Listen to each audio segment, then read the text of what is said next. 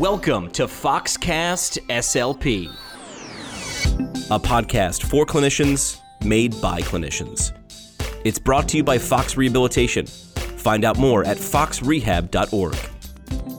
All right, welcome to FOXcast. I'm Jimmy McKay, joined again by podcast seasoned professional Kristie McCaffery, manager of recruitment for Fox Rehabilitation. Kristie, welcome to the show again. Thank you so much, Jimmy. Happy to be here. We're talking about something that you live and breathe day in and day out, employment opportunities for therapy professionals, essential workers. It's always going to be necessary. And you help place physical, occupational speech therapists in positions. That's your job. That's got to be pretty fun. Yes, it is. It certainly is, especially in this day and age. All right, we're talking about this day and age. Great radio segue, Kristie. There you go. Statistics in your article that you shared with the world at foxrehab.org under Fresh Fox Content. You dropped these statistics. The Bureau of Labor Statistics reports that OT jobs are predicted to grow at a rate of 24% from now through 2026. That's 20% greater than the national average. And employment for physical therapists is also projected to grow 22% from 2018 to 2028. Much faster than the national average as well. Exciting news if you are a PT or an OT and you're listening to this. Absolutely. I think with the aging population as well, or as we like to call it here, the silver tsunami, certainly we're looking at functional wellness of older adults. 80 now looks so much different than it did 20 years ago. So keeping people active and functionally well is something that I think is very important to us at Fox, as well as many other physical and occupational as well as speech language pathologists, is keeping people active and independent as long as possible. So now that we know that there's a need for it, if you're considering, working with older adults, I'd say now is the time. The first step in finding an employment opportunity is really that resume. We covered the interview, and I always like to say, listen, the resume gets you the interview gets you the position. We covered the interview. You did it in an article. We covered that as a podcast as well. But the step before that is right here. This is your resume, piece of paper, or now everything's digital. It's a PDF, outlining your career, what you've done, what you're skilled in. And this is the first place that people start. Let's talk about, there's a couple different types of formats. How do you decide what type of format you're going to use? Yeah, great question. So, the three basic types of formats are the reverse chronological, the skills-based, and the combination resume, which really takes both of them into consideration. I recommend for physical therapists and occupational therapists, as well as speech language pathologists, is really the reverse chronological format. It's the one that best fits most therapy professionals. And this type of format just lists your relevant experience right from the top, beginning with your most recent position and proceeding backwards.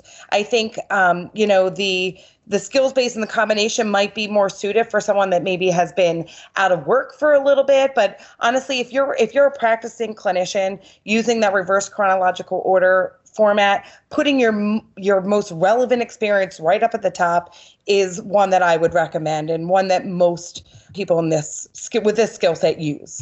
We read from top to bottom of the page, Kristie, right? Yeah. We go left to right, top to bottom, making sure that you let people know without them having to hunt around on a piece of paper or a digital version of where you've been most recently. That's what I want to see. So, name and address at the top, I'm guessing, right? Who is this person? We start with who, and then what has this person been doing, and reverse chronological, most recent to furthest back in their career. Probably the best way to start. In terms of layout, this is a huge, huge question. People, I've heard people argue over this. We've talked about this on a webinar before for the layout. 1 page versus 2. Settle this for us. Yes. Well, honestly, as a recruiter, and you're looking at so many resumes at a time, especially for one position with certain positions, I recommend 1 page. Unless you're someone that has 10 plus years experience with tons of publications and certifications, we're looking at resumes very quickly. Believe it or not, we're not spending the, 15 minutes really reading every single line. We're scanning that. Right. So if you're someone, recently graduated up to, 7 or 8 years, and even if you have 10 years, and if you can fit it on 1 page, great.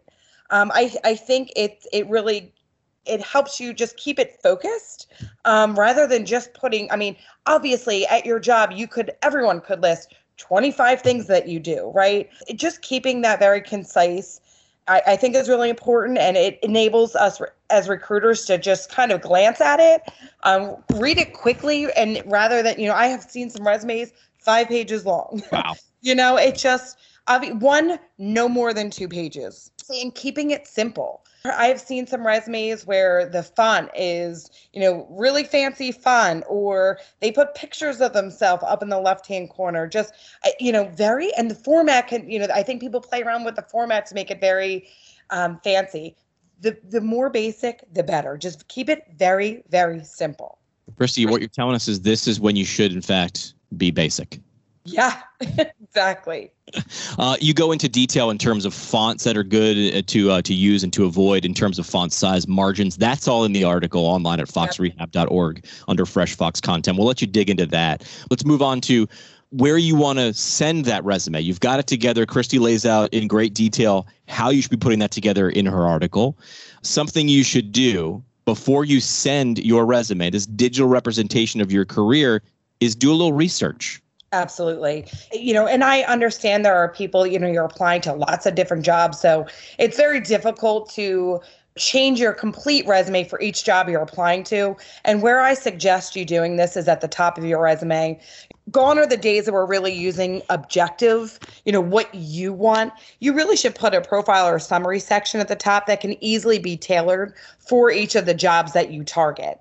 And going on the company's website, looking at their mission statements, and if you can tie in that profile or summary section to something that fits to that organization, really is powerful. And I can tell you, that's something I think we all just kind of glance at to see.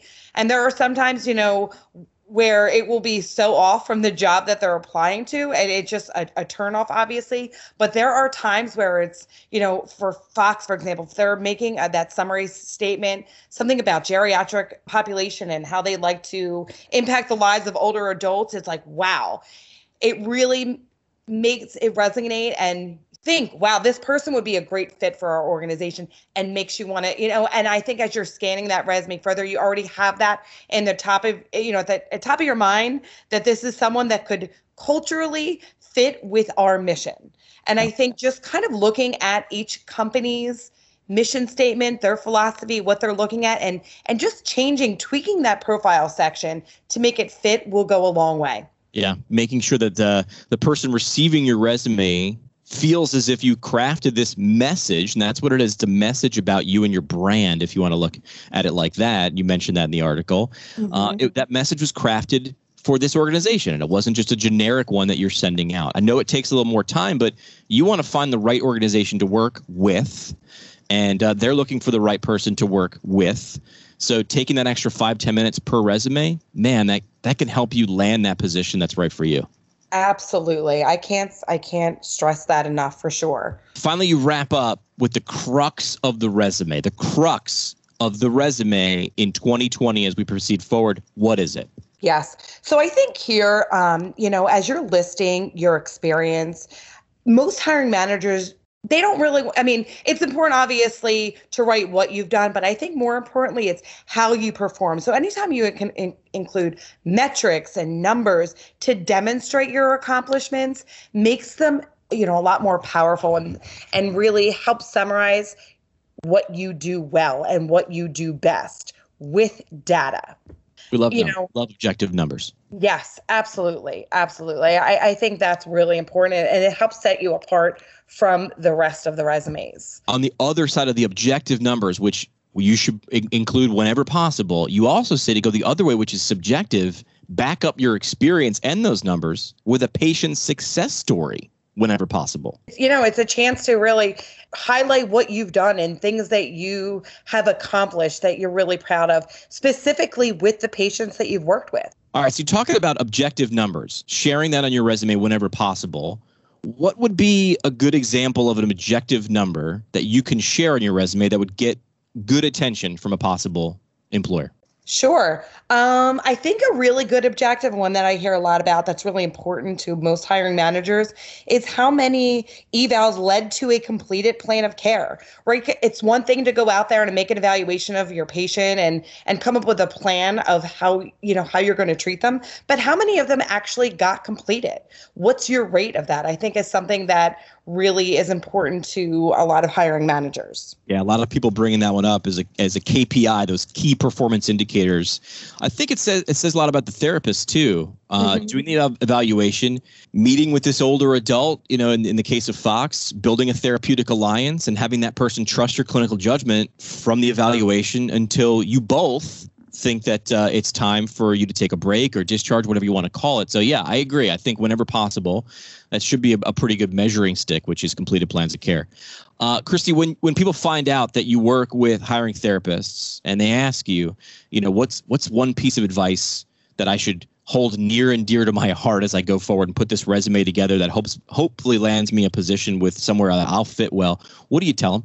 Remembering this resume is really your first step in helping you get that interview. So taking the time to make sure, you're carefully constructing it, making sure it's proofread, having, a friend look over it. And obviously, tailoring it to a company where you feel would be a place where you want to work. I think that they're really important, looking at your strengths, your goals, and making sure your resume is in line with all of that, I think will help you land those interviews and ultimately find a job that matches where you want to be. Yeah, I think what I just heard you say there, Kristie, is being thoughtful about where you send this and making sure it's a good fit for you. And that's what that recruiter, that's what someone on the other side of the table is doing as well, is trying to see if you're a good fit for that particular practice and their patients. So being thoughtful, I think, is a good thing to end on. Absolutely. Absolutely. Kristie, thanks so much for sharing. I know this is an important topic for therapists either starting out their career or looking to make a change. Find that full article at foxrehab.org under Fresh Fox Content. Resumes, a vehicle to utilize for your career journey. Kristie, thanks so much for your insight. Thanks so much, Jimmy. SLP. It's brought to you by Fox Rehabilitation. Fox clinicians work hard, love their work, and get the respect they deserve. Sound good? Then you'll love the autonomy to work in your own style and the support you get to achieve excellence. Plus, freedom and flexibility to have a personal life. Whether it's your first day or you've been around for a while, your contribution is acknowledged and rewarded. That's what makes Fox a success. Happy, well-trained clinicians make great healthcare. Are you a fit for Fox? Find out now at foxrehab.org.